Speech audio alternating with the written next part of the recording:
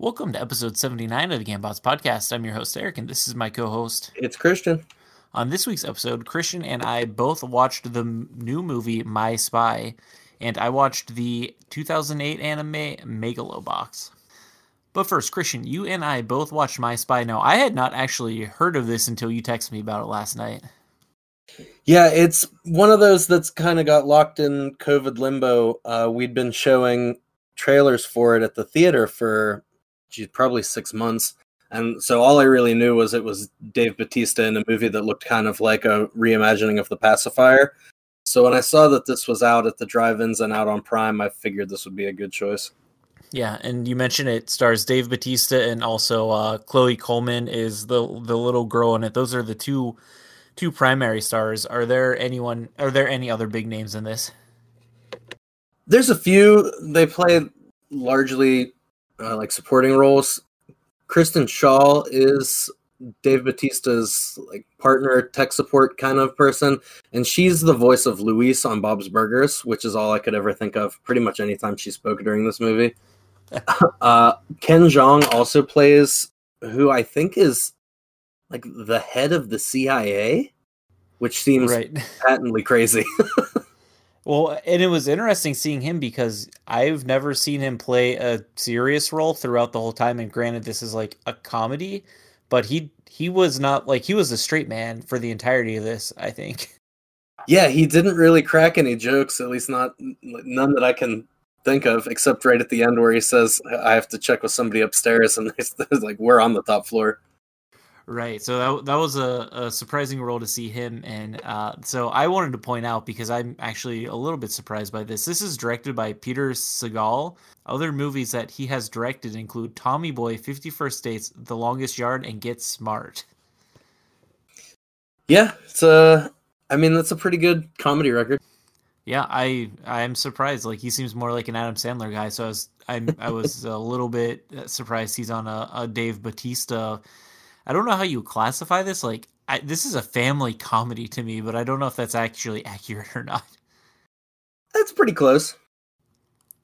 It's the better version of Coffee and Kareem. Absolutely, that's correct. Yeah, I would definitely say that that's accurate. So, what is the premise of this movie?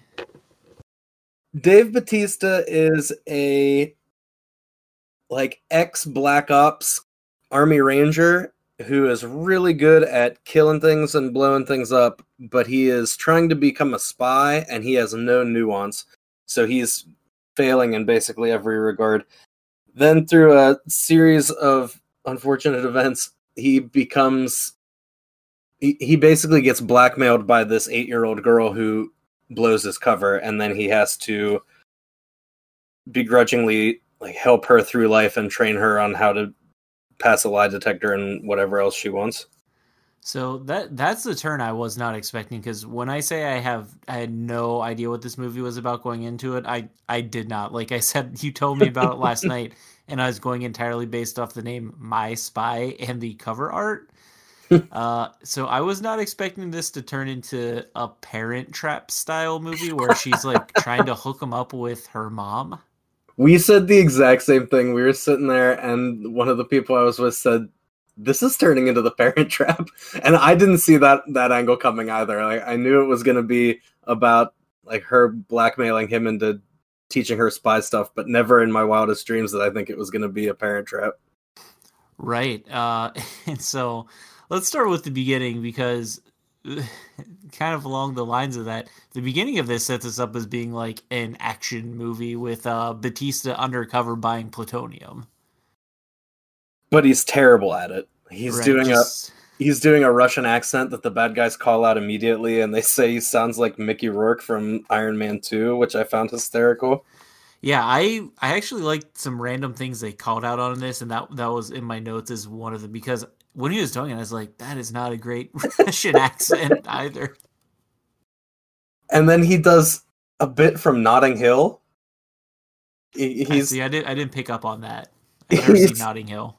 He's standing there, and he says that they're accusing him of being a spy, and he says, "No, man, I'm just a guy standing in front of another guy, asking him not to shoot him." And that's like there's a scene in Notting Hill where it's just I'm a guy standing in front of a girl, and then he ends up watching that scene in Notting Hill later in the movie.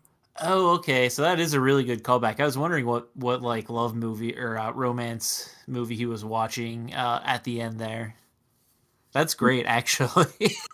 That's really good. It like flashes into the control room, and Ken Jeong says something like, "Oh God, he's doing Notting Hill." So after that scene, I will say the movie starts out strong. Like I thoroughly enjoyed the music in this, and not even in the first scene, but the first like action sequence ends up occurring like with a car chase to Russian pop, like pop music, but in Russian or German, because I guess 99 Red Balloons was in German.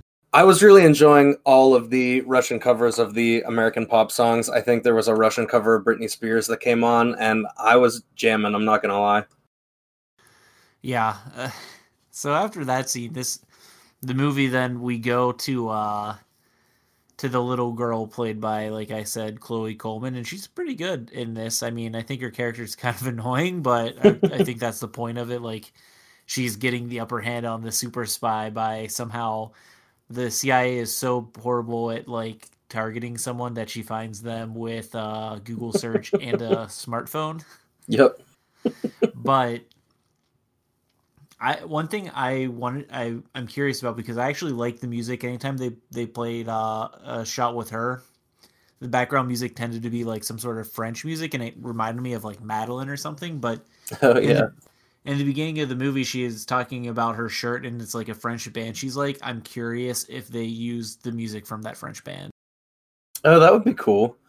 Because they're supposed to be from France originally, I guess, or Americans that were living in France for a long time. Right, because if she was born and grew up in France, she got rid of the French accent very quickly. So fast. Yeah, and so let's talk about her family story a little bit, because it's crazy. So the little girl and her mom moved away from France when it turned out her dad had been an international terrorist. Yep. And his brother had murdered him. And not just like run-of-the-mill terrorist, like build a nuclear bomb, like a dirty bomb type terrorist. I generally try to get ahead of movies sometimes. So when they were standing there saying, "Oh," they were doing like the mission briefing and saying this person was killed by his brother and now their family moved, and I was sitting there going, "Oh, it's going to be the family, and we're gonna find out. That's going to be a big reveal later, I'm sure." And then they just tell you like, right out the gate, like, "Oh yeah, it's his family. They're the ones that we're here to surveil." Oh yeah, totally. But her, like the father and like the family comes from like he was a horrible man. And they sort of address it where she's like, was my dad that bad of a guy? And Bautista's like, well, I mean, he did some bad things, but legitimately, like, he was an international terrorist. I'm surprised they were allowed back in the US. Yeah, that's a fair point. I wasn't sure where he stood on the actual, like, how bad of a guy am I? Because I know they said the brother wanted his plans to actually make the bomb, but he wouldn't give them to him, and then he hid them away, and that's why he was killed. So I don't know if he was like, I'm going to work with my brother for a little while, and then once he found out what was actually going on, he decided to get out, or what. I would have to go back and like watch that mission briefing again. Right. I guess you're right. Like, maybe it could not be, but the way I took it was, this man is like clearly a terrorist. I was also surprised that the family was like fully aware of what had happened. Oh yeah, like the mom brings up the daughter knew about it. Like, I feel like if it's something that big, obviously you're probably going to find out, but also like he wasn't arrested. He was murdered by his brother. So did then the FBI and CIA and all those guys actually like come out of the woodwork after he died? I guess I had expected there to be some kind of dramatic tension of like, oh, the audience knows that this guy was a terrorist and the CIA knows that this guy was a terrorist, but this family might just think that their dad was killed. Right. But oh yeah, because yeah, both the mom and the daughter both bring it up like, oh, he was a bad guy and we didn't know about it. Also, I think she like mentioned like U.S. authorities raiding their house. They lived in France, and I know like the CIA does missions like that and stuff, but generally not in like friendly countries, and to the point where like they're acting in their official capacity, you Yeah. know?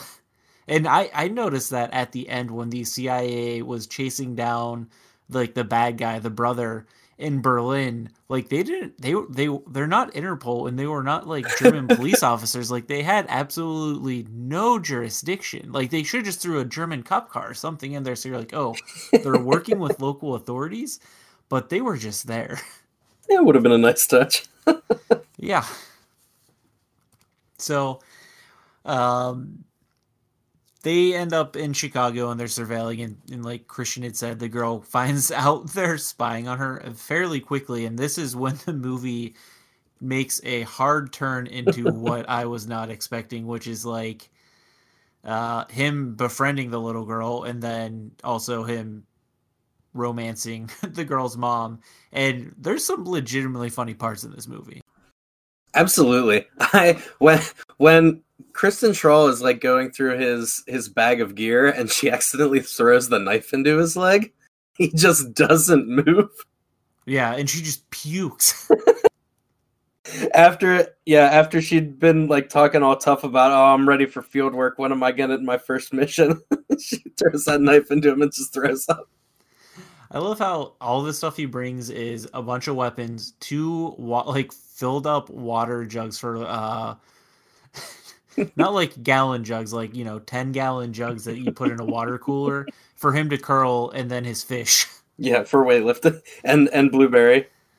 Yeah. I love Blueberry the fish. Yeah, it was like somewhat of because it was used as a joke once, but for the or like once or twice, but for the most part, like the fish was just there and was accepted. Like he has a fish. Yep, just a prop. But it fills his character out a little bit because it lets you get your first glimpse into, oh, this is he's a good guy because he cares about this fish. Yeah, I'm curious what your thoughts are on them choosing Dave Bautista to be a spy. Like, I think he could work in certain scenarios, like that being like involved with the Russian military, but on surveillance, he sticks out. I think, I mean, I definitely agree, but I think the plan was he wasn't really supposed to be getting involved at all. He was just supposed to sit in that room with her. He Right, but wasn't really supposed to be going out, and this was like the equivalent of desk duty since he had screwed up the Russia mission so much. But even so, part of this involved him breaking into her house, and he is a large man with tattoos. I don't know. I feel like he sticks out. Like, if you're going to break in, why wouldn't you dress up as like a delivery man, or like there's a reason for you walking down that hallway. The beat of him in the closet with the dog just staring out from behind the shelves. Yeah, that was good. That whole back and forth where he threw the dog into the closet and then had to deal with it. This movie has some very funny beats in it. Yeah. Some really good ones are when she finds him out, she makes him take her ice skating, and I was dying with how he treated the kids. Yeah, because it's again this idea of he's really good at exactly one thing and he can't really do much of anything else, so he can't ice skate at all and he keeps falling. The kids are making fun of him and they say you're shaking, and he says something like, if I'm shaking, it's with anger. He like trips him and immediately gets thrown out. He's screaming they started it. He's what you have in your notes how big he is. He's like 6'4" or something, 6'9". That's crazy. I dispute this billing. Wrestling is notorious for overbilling people, but according to a quick Google search, he's claimed to have been 6'9", 290. I could maybe see the 290. He's pretty solid.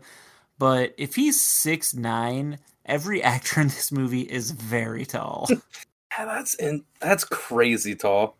He looked normal sized compared to like the neighbors and some of the other just normal people walking around. Like he wasn't a foot taller than the girl's mom, was he? No way.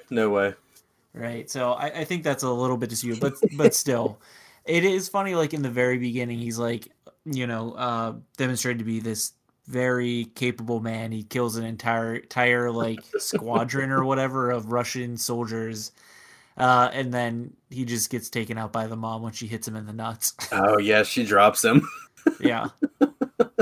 So I'm gonna go upstairs and collect my thoughts. Yeah. What did you think of the neighbors? Because I was not expecting that reveal, and I really thought the only purpose that they were in the movie was because they wanted to do that makeover scene. They definitely caught me off guard. I agree. I 100% thought after that makeover scene that was the entire reason they were cast in the movie. Yeah, same. So I don't want to spoil it, but there's another reason they're in there. Yeah, it surprised me, but that was good because this is not a movie that I expected to surprise me in really any capacity. Right. Yeah, I agree. And I actually thought they were pretty funny. Like the one guy literally has no lines the entire movie. Just grunts. Yeah. Um. So when the little girl and Batista actually start befriending each other is when he goes with her to Parents and Special Friends Day, which is that a thing at a school? Like, is that they don't?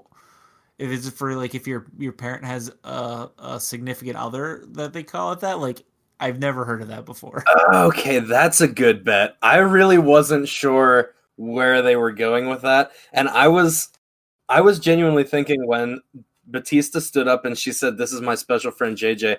I thought for sure she was going to have some kind of a cover like "This is my uncle." Otherwise, somebody was going to ask the question, "Why is this 8-year-old girl hanging out with this enormous man?" Well, I mean, we saw her mom react appropriately the first time when she thought he was with her, but then she's just like, "Yeah, go with my daughter to school after meeting you twice." It's a little suspect. Also, this is clearly a wealthy school district because the three parents they had up there before, one was like a heart surgeon, one was a real estate investor or something like that, and randomly a travel agent, I think, which I'm surprised still exists. Oh yeah, tell me about it. But which begs the question: what was she doing in this school district? Because we saw that the mom was a nurse, and it's not like they're paid in spades. So, and I don't know if she inherited that sweet terrorist money, but I think she said all their accounts were frozen and everything. So I don't know. Well, it's like one of those things. Like maybe they moved into the right section, but well, if you remember, like she's in the same building. I thought they were in like across the street buildings, but he's just on a floor above her. His house had like a cot with bullet wounds. Like someone was like, "Oh yeah, that person bled out to death there." Like so they're positing that they're in an unsafe building, but like the gay couple's house and her house seem very nice, and they seem to be in an area that has a good school district, which would make me think that it's not actually that dangerous of a building. No. But we can get into the school a little bit more with why did I get like it's hard to be a kid. I used to be one, but why would this girl want so badly to be friends with these people who seem to just despise her? Oh, that's what I was wondering too. Like this is a Chicago school. There are probably 100 other kids in her class, not in her grade. In her class, she keeps trying to befriend the same 2 or 3 people, and there are clearly other girls in that class, and I think it's supposed to be like those are the popular girls. Yeah, but I mean, they don't establish it. Yeah, they just want nothing to do with her. Yeah, and she does not pick up on it. Also, she is a psychopath. Absolutely, yes. This little girl totally is. Like she was going to kill his fish without blinking, and she talks her way into strangers' houses. And I'm to believe that she couldn't lie her way into making friends her age. That's an excellent point. I hadn't even considered that. Right, like I don't know, like that threw me off. Like they're maybe right to not to want to hang out with her. They have the spidey sense because she absolutely is. She's passing the lie detector immediately with no trouble. She's lying to get onto all those balconies with no trouble. She tips his fish tank over. She had no qualms about immediately blackmailing this person that she just met. Right. I I I don't think she's that great of a kid. like she like they're portraying her as two separate things where she's like, "Oh, I'm a little kid, I'm defenseless," but also like I'm a conniving child, but also sweet. I don't know. When he took her to that school and he's trying to tell her that she's in over her head and she shouldn't be blackmailing people, and he says something like, "There's the little girl, and one day she disappeared and they never found the body," and she turns right around and she says, like, what would they think about the spy that put cameras in a little girl's bathroom and tried to seduce his mom? And he's just standing there shell shocked. Yeah. Man, that's absolutely one of the scenes I went home and watched again. Can I also point out that Dave Bautista does not know the rules to dodgeball? He was clearly out. He got hit by like 9 balls. That's true. In the preview, I gotta say, because we did watch the preview in the lobby of the cinemas for months and months and months. In the preview, he gets hit with all those dodgeballs, and then one comes and hits him in the face, and so he'd be back in again. But that I don't think actually happens in the movie itself. Oh, maybe it didn't. I wasn't paying attention. I don't remember seeing it. Like I said, I just know from the trailer. But I think that they used a different version where he did not appear to get hit in the head. Like, Batista is loved at this school. Like, he gets the teacher's phone number and he comes back and no one's like, why is this guy at our art show insulting his kid's art? Oh, that was hard to watch. That was hard to watch, but immediately following that is one of the best comedic beats of the movie of where he saves that dove. Absolutely. I was blown away by that scene.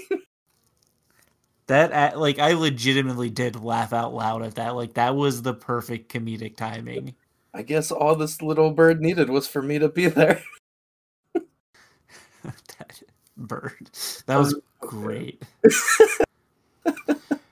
Were you a little bit disappointed that they made like an entire montage of her learning spy skills and then she didn't use them at all?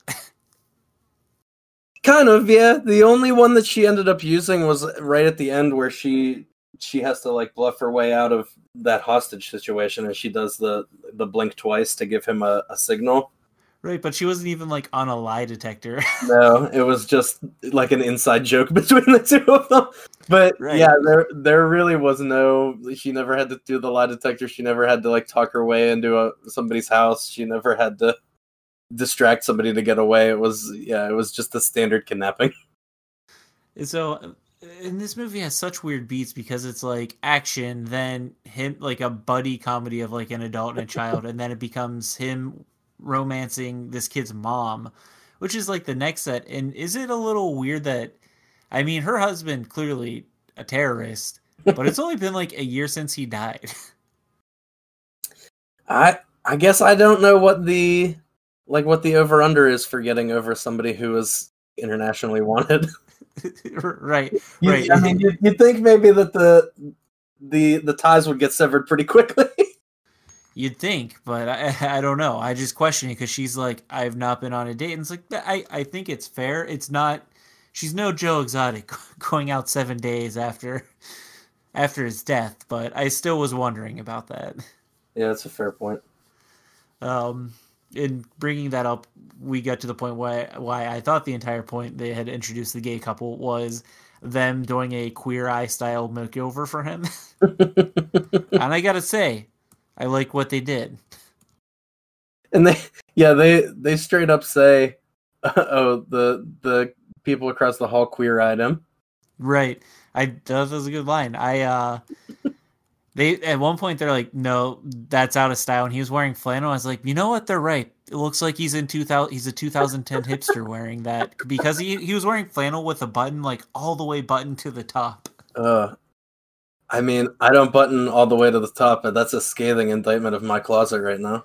Right? I mean, they put a nice scarf on him and a salmon shirt, and he came out matching her somehow because she also was wearing a scarf. So it was a scarf, and I picked that up eventually, but when he first walked into the restaurant, I thought it was a tie that like stopped mid-chest. And I thought to myself, why did they do that to this poor man? Oh It man. really just looked like a black tie for a little while, but that's neither here nor there. What did you think about the what I felt was like a shoehorned in conflict between JJ and his tech support person? Oh my god. That was Kristen Shaw, right? Is Yeah. who played her. She seemed to serve. I feel bad because I really like Kristen Shaw. Like you said, she's Louise, and I like her in Flight of the Conchords, but her character did not seem to serve any real purpose because they never needed to hack anything. Yeah, there was not. She didn't really do much. She just wanted to be trained, and then they forced that kind of human drama in where she was mad because he was training this 8-year-old girl after refusing to help her do anything. But then she drops it almost immediately. Yeah, because the girl's like, "I'll teach you," and it's like, "Wait, what?" But even before that, he's over in their apartment, and he looks at that drawing that the girl did of the two of them together with a heart over it, and she's watching them through the scope, and she says something like, "Oh, he's toast. Like he's stuck with his family forever now." And after that, it's like, I don't know if she like came to terms with the fact that he's not helping this girl to spite her, but because like he's actually forming a relationship. But like they had it out in that one big fight, and then it literally never gets brought up again. Besides, yeah, when she asked the 8-year-old to train her. Yeah, I think they should have given her more of a role because they did not feel like partners. Other Agreed. than that, the movie told us they were partners. And then JJ refused to accept it. Right. I'm curious what you thought of that dance scene. I could have done without most of that. Yeah, to me, it felt like they're like, we have a joke we're going to use later when his cover gets blown. And that was part of the joke. And then they're like, we need a callback also to it at the end. But otherwise, like, he was not dancing good enough for everyone in the restaurant to stop and stare at him. Because it was supposed to be a joke about when the girl asks him, "How can you dance?" and he does basically just hip thrusts. I thought he's gonna get into this restaurant and make a fool of himself, and he basically should have made a fool of himself. But instead, it was this big moment of everyone's like, "Oh, look at that guy dancing! He's so cool. We should also go dance." That's not the reaction that should have taken place there. And it was weird because granted, I've not been to Chicago, but I've been to a fair number of restaurants. Not often do you see restaurants that are like this, because this was clearly a fine dining establishment that also has like a dance floor like that. Well, nobody was ordering Chicago deep dish pizza, so that's how you knew that this was like a fine dining establishment. Right. He wore a scarf there. You don't wear that to get pizza. Oh man. So I guess we've talked about almost everything except this inevitable climactic ending action sequence. Yeah, it kind of comes out of nowhere. Like it does not totally fit most of the other like the rest of the movie.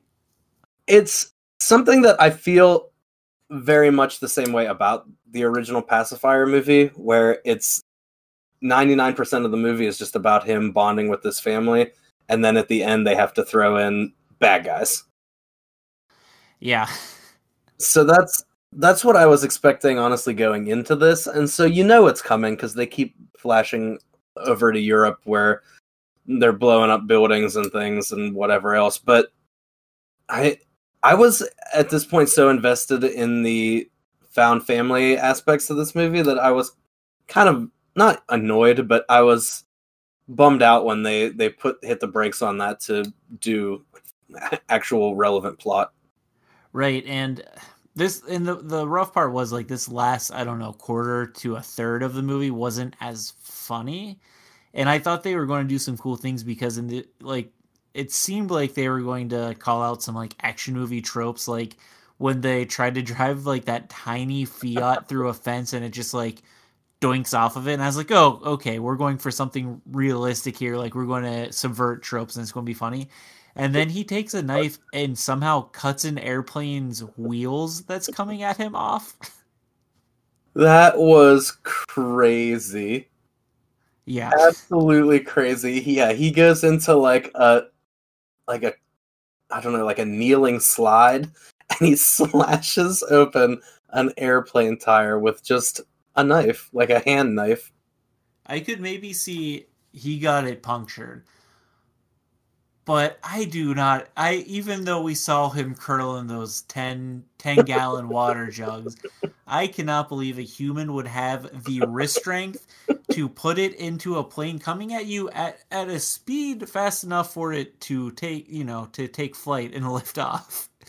And like that knife just does not get ripped out of his hand.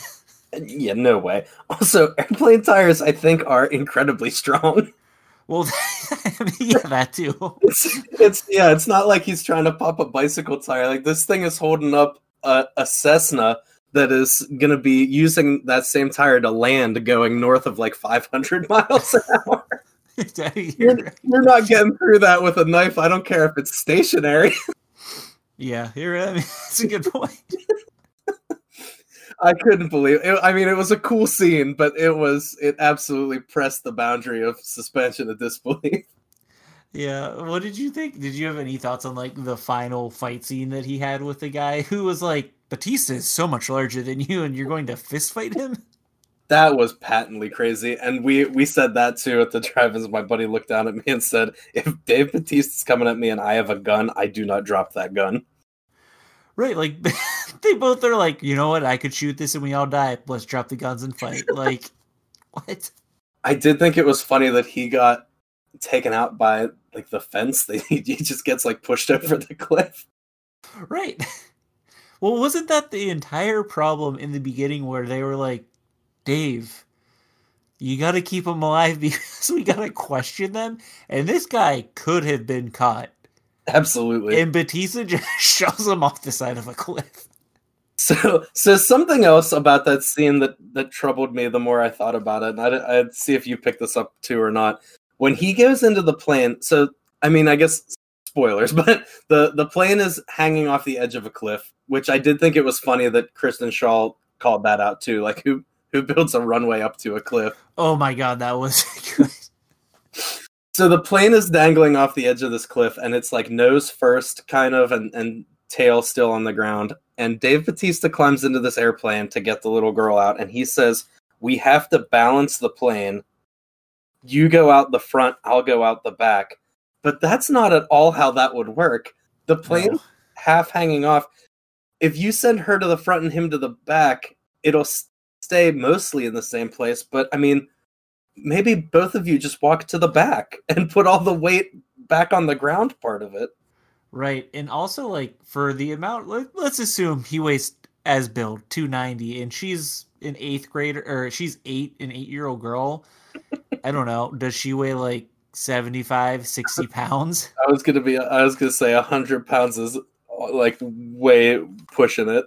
Right. So how far, like, if we were looking at a seesaw, how far out would she need to stand to actually balance him? And my guess is it would be longer than that plane because they went like 4 feet apart. It was not a huge plane.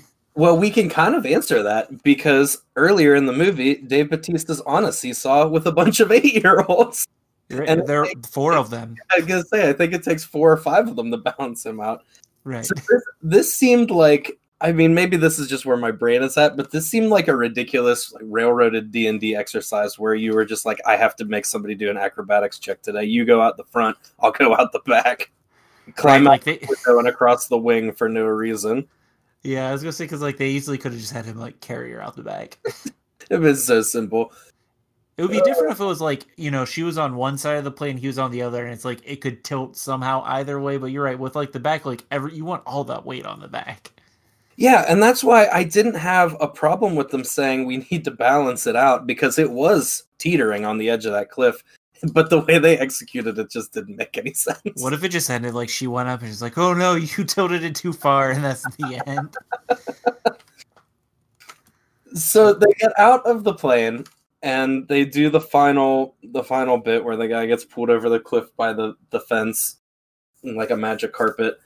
And then the tanker doesn't blow up like it's supposed to, and they're both all disappointed, so Batista lobs a grenade into it. Dude, I do not know if like these spies know how grenades work because they would have been dead. Yeah, 100%. They were And so close to that tanker. and so would have everybody in the apartment complex when Christian Shaw threw the grenades on the floor.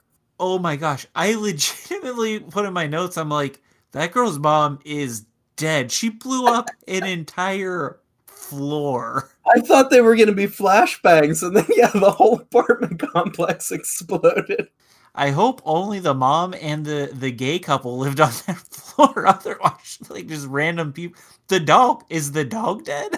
I never got any resolution on that. I Well, think he might. the dog is central to the movie. Right, the dog. He is. He's with his best friend. No, not his wife. His dog. Oh man, I couldn't. When he picked that dog up and said, "I would never hurt this," like I was like 10 seconds ahead, and I was, oh my god, the dog's the best friend. I couldn't believe it. His daughter, no, hated her. Loved the dog though. So Christian, do you know how this fared weirdly at the box office? Because this does have a box office somehow. So it's real strange. The box office for this is $4.9 million. The budget was 18 million, but like we said at the top, that box office is not really completely indicative of what kind of money it's making, since it did go right to Prime. These box office numbers are going to be basically like I dealt with it, basically just drive-ins around the country, I think. This also doesn't really have a Rotten Tomato score yet. It has a 49% with critics and nothing with the audiences. So this must have been released really recently. Yeah, I'm pretty sure that it was released like Friday. Okay, so what do you think about that? I kind of disagree with the critics. Like, I don't know if I would put it super high, but I think it's like a solid like family movie. I guess I'm of two minds about it. I'm not surprised the critics have it that low. It's pretty generic. There's nothing in this that's overtly shocking or new or innovative or anything. So it's a very run of the mill movie. Like I said, it did surprise me in a couple places, but for the most part, you can pretty much predict everything that's going to happen once you get the general gist of what this movie is. That being said, I still thought it was absolutely hilarious. So as a movie critic, I would probably rate it around there, but as an audience member, absolutely not. It's so funny. Yeah, I liked it. I would I guess if I was giving it a percent, I'd probably put it somewhere in like the 70s. Like, I enjoyed it. There were some funny moments, but it's not one that I think is going to be for everyone, because, and maybe I just have a flawed idea of what are kids movies, but it feels more like a movie like a young teenager or maybe even slightly younger would like. I don't know. It feels kind of like a throwback to an 80s movie a little bit to me. I can feel that a little bit. It's just, like I'd said before, it just gives me pacifier vibes, which is, I think, maybe the year 2000. I think I disagree. I do think this is for almost everybody. I'm curious what you think. I'm wondering if Dave Bautista is like either the next Rock or the poor man's Rock. Like, he's had a pretty successful acting career post WWE, and I really think if he gets a leading role in a breakout movie, and I know he was Drax, but I don't know if I would consider Drax like the leading role. Chris Pratt, in my mind, led in Guardians. Mm-hmm. But like, if you get something like The Rock in the Fast and the Furious, right? Like a franchise that ends up kind of hitting it off, like, I think he could become a very good star. Oh yeah, and even though Drax wasn't a leading role, it absolutely was a breakout role for him. Like, nobody knew who he was before that, and now he's, well, I mean, I guess people that follow wrestling do, which I am very much not. But like, I had never heard of him before that, and now he's one of my favorite actors. Yeah, I mean, we have been watching anything he's appeared in on this podcast.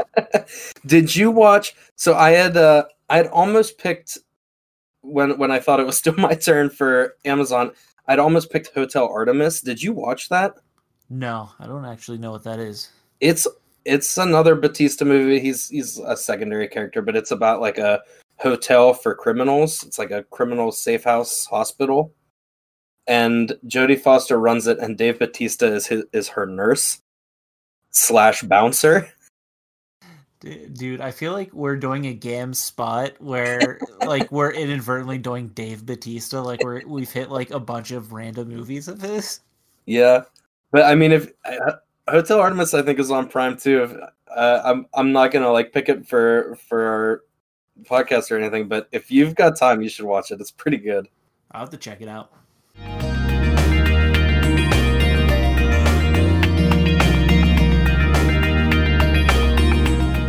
All right, so also this week, Eric, you got a chance to go through the anime Megalo Box.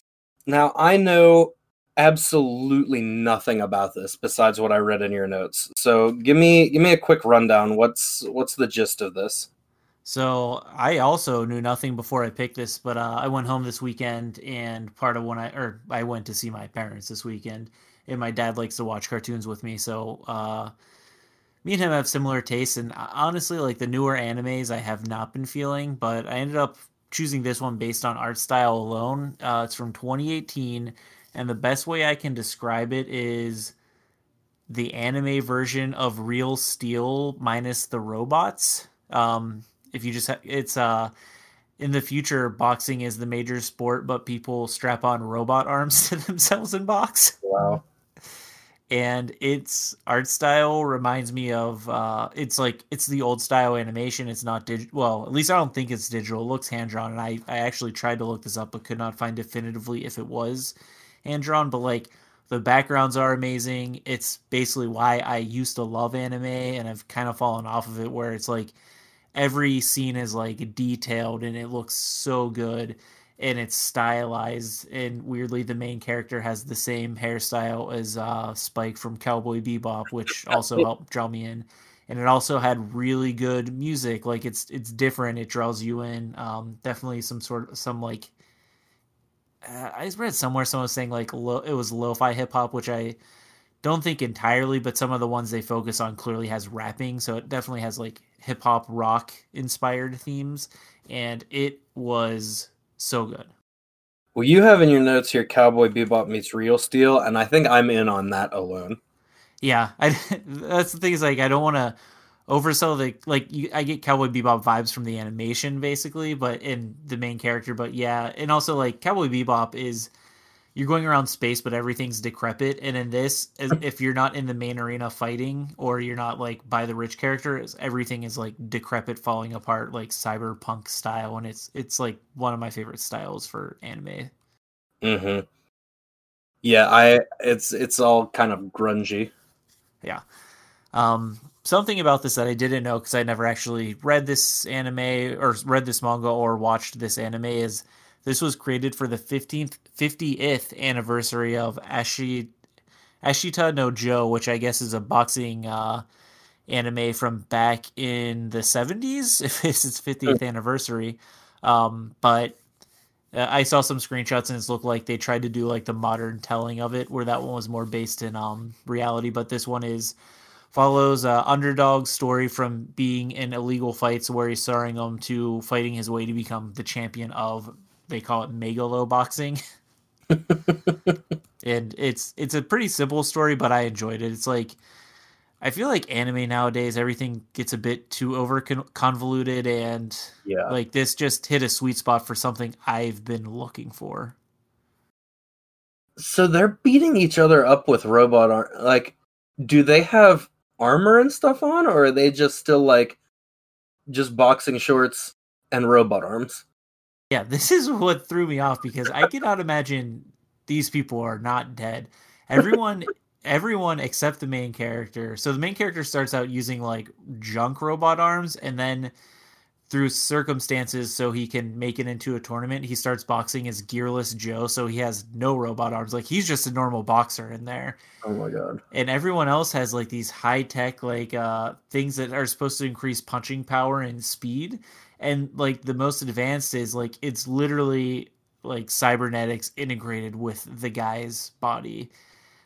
And this dude takes so many hits, like in near knockout blows, that I'm just like, this man would be dead. He's dead. That's funny. Yeah, I'm just trying to picture that in my head, and it's ridiculous, but it's definitely something that I would be into. Oh, it's cool. It's just like you definitely need to suspend your disbelief because it's like that guy would punch through a wall with those arms. Like it's metal hitting him in the face. It's not even like when you're getting hit by a glove. Like he's getting beat with a crowbar every time he takes a punch. Well, so it's like Hobbs and Shaw. Idris Elba punches through a steel truck at the beginning and then just beats the crap out of The Rock and Jason Statham, and they don't even bruise. Right, and then at the end of this, actually, Jason Statham, The Rock, and the main character learn that teamwork is how you beat someone up. They win by discovering the concept of teamwork.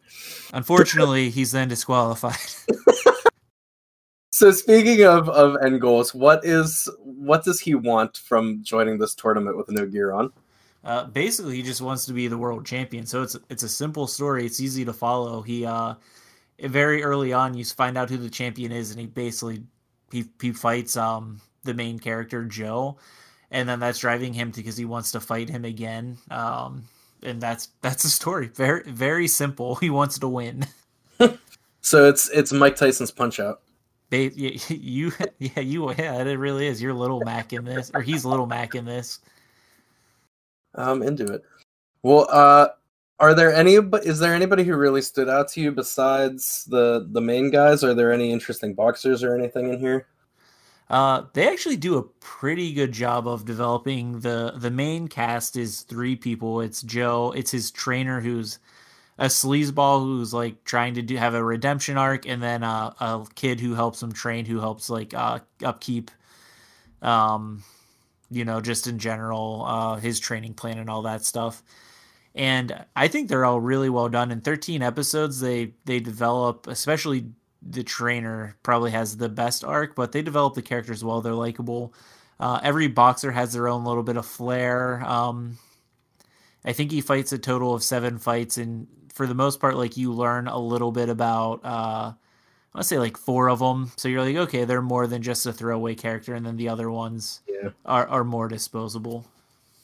That's cool. At least they give like some kind of rounding to them. Yeah. I will say one thing about this before I forget, because this is, I think, what really drew me into this is, while I'm saying this is boxing with robot arms, like they do such a good job of actually making it feel like you're watching a boxing match, even though the premise is outlandish. And so like the boxing scenes are pretty cool, but they're not super fast paced and stuff like you see in modern anime. And also they're not like stuff you see in modern sports manga or anime where they take simple things and just make them ridiculous. Like I read the manga Kuroko no Basket, where they made like, I enjoyed it, but it was like such stupid decisions where they're like, this guy's entering the zone, and it's like he becomes superhuman. Like a zone is something you can learn, and they're like naming their passes, and it's like, this guy has eagle eye because he can see out of the side of his eye. It's just like, that stuff always like throws me off because I used to play basketball. Like I really like basketball, but it's so dumb. Mm-hmm. And maybe if someone who boxed watched this, it would be like, no, that's dumb. But I don't really feel like they get into it like they do in other stuff. They try and stay grounded, which I appreciated for a show about people putting on robot arms and rock'em sock'em roboting themselves. I agree. I do like, there is I guess a time and a place for something like that, because I'm a fan of the more ridiculous things, like everybody has one special boxing power like eagle eye. That's funny to me, and I like the innovation, but it is definitely nice to be able to come home to something a lot more basic driven. Right, like in those, it's like the shonenification of like the sports manga. Like everyone needs to have, like, if you read some modern manga, like everyone has a specialty or something. Like for example, like Naruto, if you ever read that, like Naruto can create a bunch of shadow clones in the beginning, and Sasuke has like the cheatery. Like they'll have their individual things, and eventually they grow and get more things. But in sports manga, is like that's sort of the route they went, where it's like you're really good at one thing, and it's like this guy can jump really high, and everyone's like, oh my gosh, he's jumping so high. But I feel like it loses like the rest of like the story, where it's like you can jump really high and still be bad at basketball. Like just doing that doesn't mean you're Absolutely. amazing. So, but overall, I really enjoyed this. It scratched an itch for me that I've been looking for. Like, I don't have Funimation anymore, so there's like a fair bit of anime out there on like Netflix and Hulu and stuff, but like nothing. I've watched an episode here or there and stuff, but like nothing has really like hit the nerve that I wanted, and this did. So I do strongly recommend this one. Good. Where is it if you want to watch it? It is on Netflix. Oh, cool.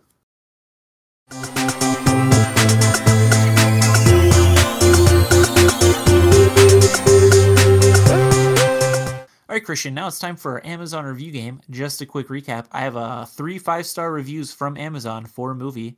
I'm going to read you one of the reviews. You'll have 2 yes or no questions to help you narrow it down, and then you can either choose to guess or ask for another review. I will read one more. You have 2 more yes or no questions to help you narrow it down, and you can either guess or ask for one more. You get a third review, 2 more yes or no questions, and then you have to guess. Are you ready? I'm ready. This one's a short one. Oh, good. An intelligent comedy that is fresh, feminine, and fast-paced. Hands down, one of the best films of 2019. Ooh.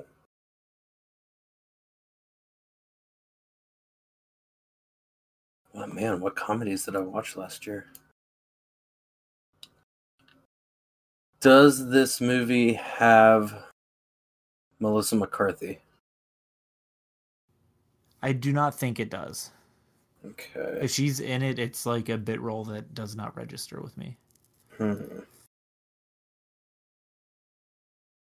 Does this movie... Is this movie about con men? Or con women? No. Yeah, then I definitely need another review. Okay.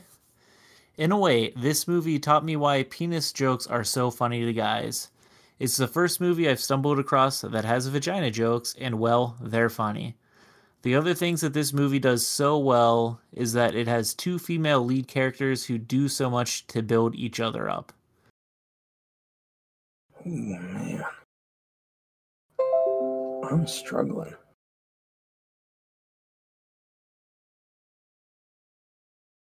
Ooh. Is this movie directed by Olivia Wilde? Yes, this is directed by Olivia Wilde. Is this movie Booksmart? It is Booksmart. Man, I love Booksmart. I know, I definitely saw that one. So for the first review, if you had gotten on that one, it was an intelligent comedy that is fresh, feminine, fast-paced, hands down one of the best films of 2019. I was going for Little Women. Classic comedy, Little Women. Yes. Okay. Yeah. All right, you're a winner. I'll put you on the list. Hell yeah.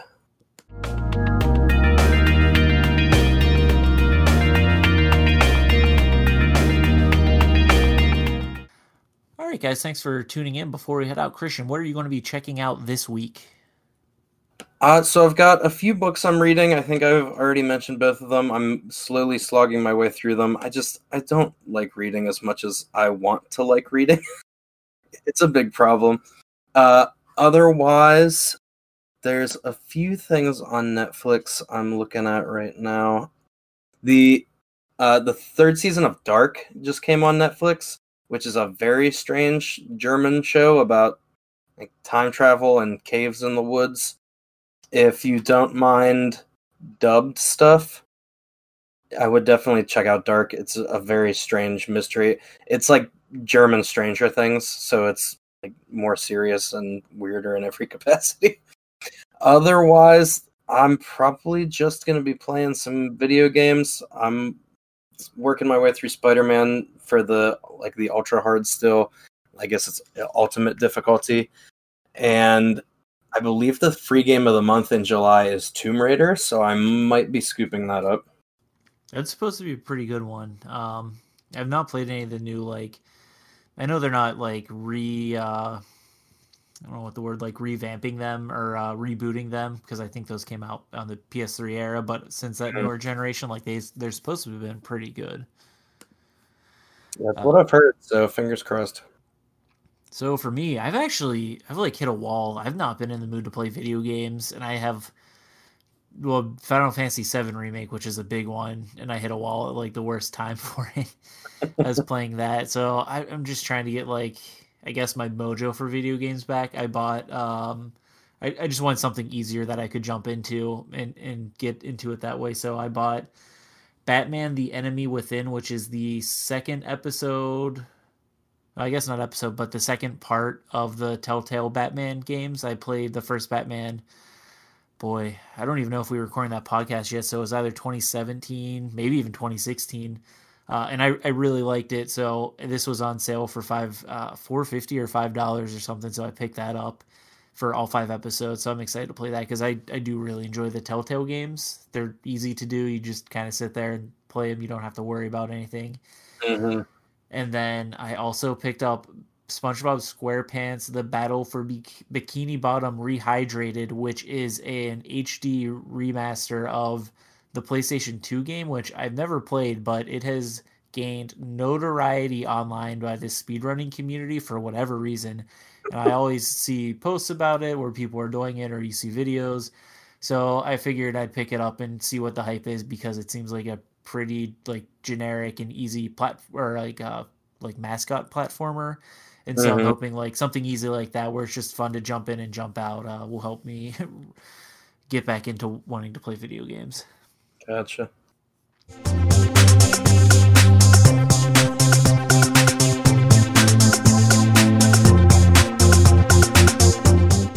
All right, guys, thanks for checking us out. If you would like to contact us, we are at Gambots Network on Twitter, or you can email us at gambots.blog@gmail.com. If you want to send us a suggestion for the Amazon review game, we'll probably end up using it. Otherwise, we have a website now, gambotsnetwork.com, if you want to check out some reviews that we post on stuff either we talk about on the show or things we don't really get around to. And finally, if you're listening to somewhere that you can rate or subscribe, we'd appreciate it, as that does help us with advertising. Otherwise, thanks for tuning in, guys. Thank you.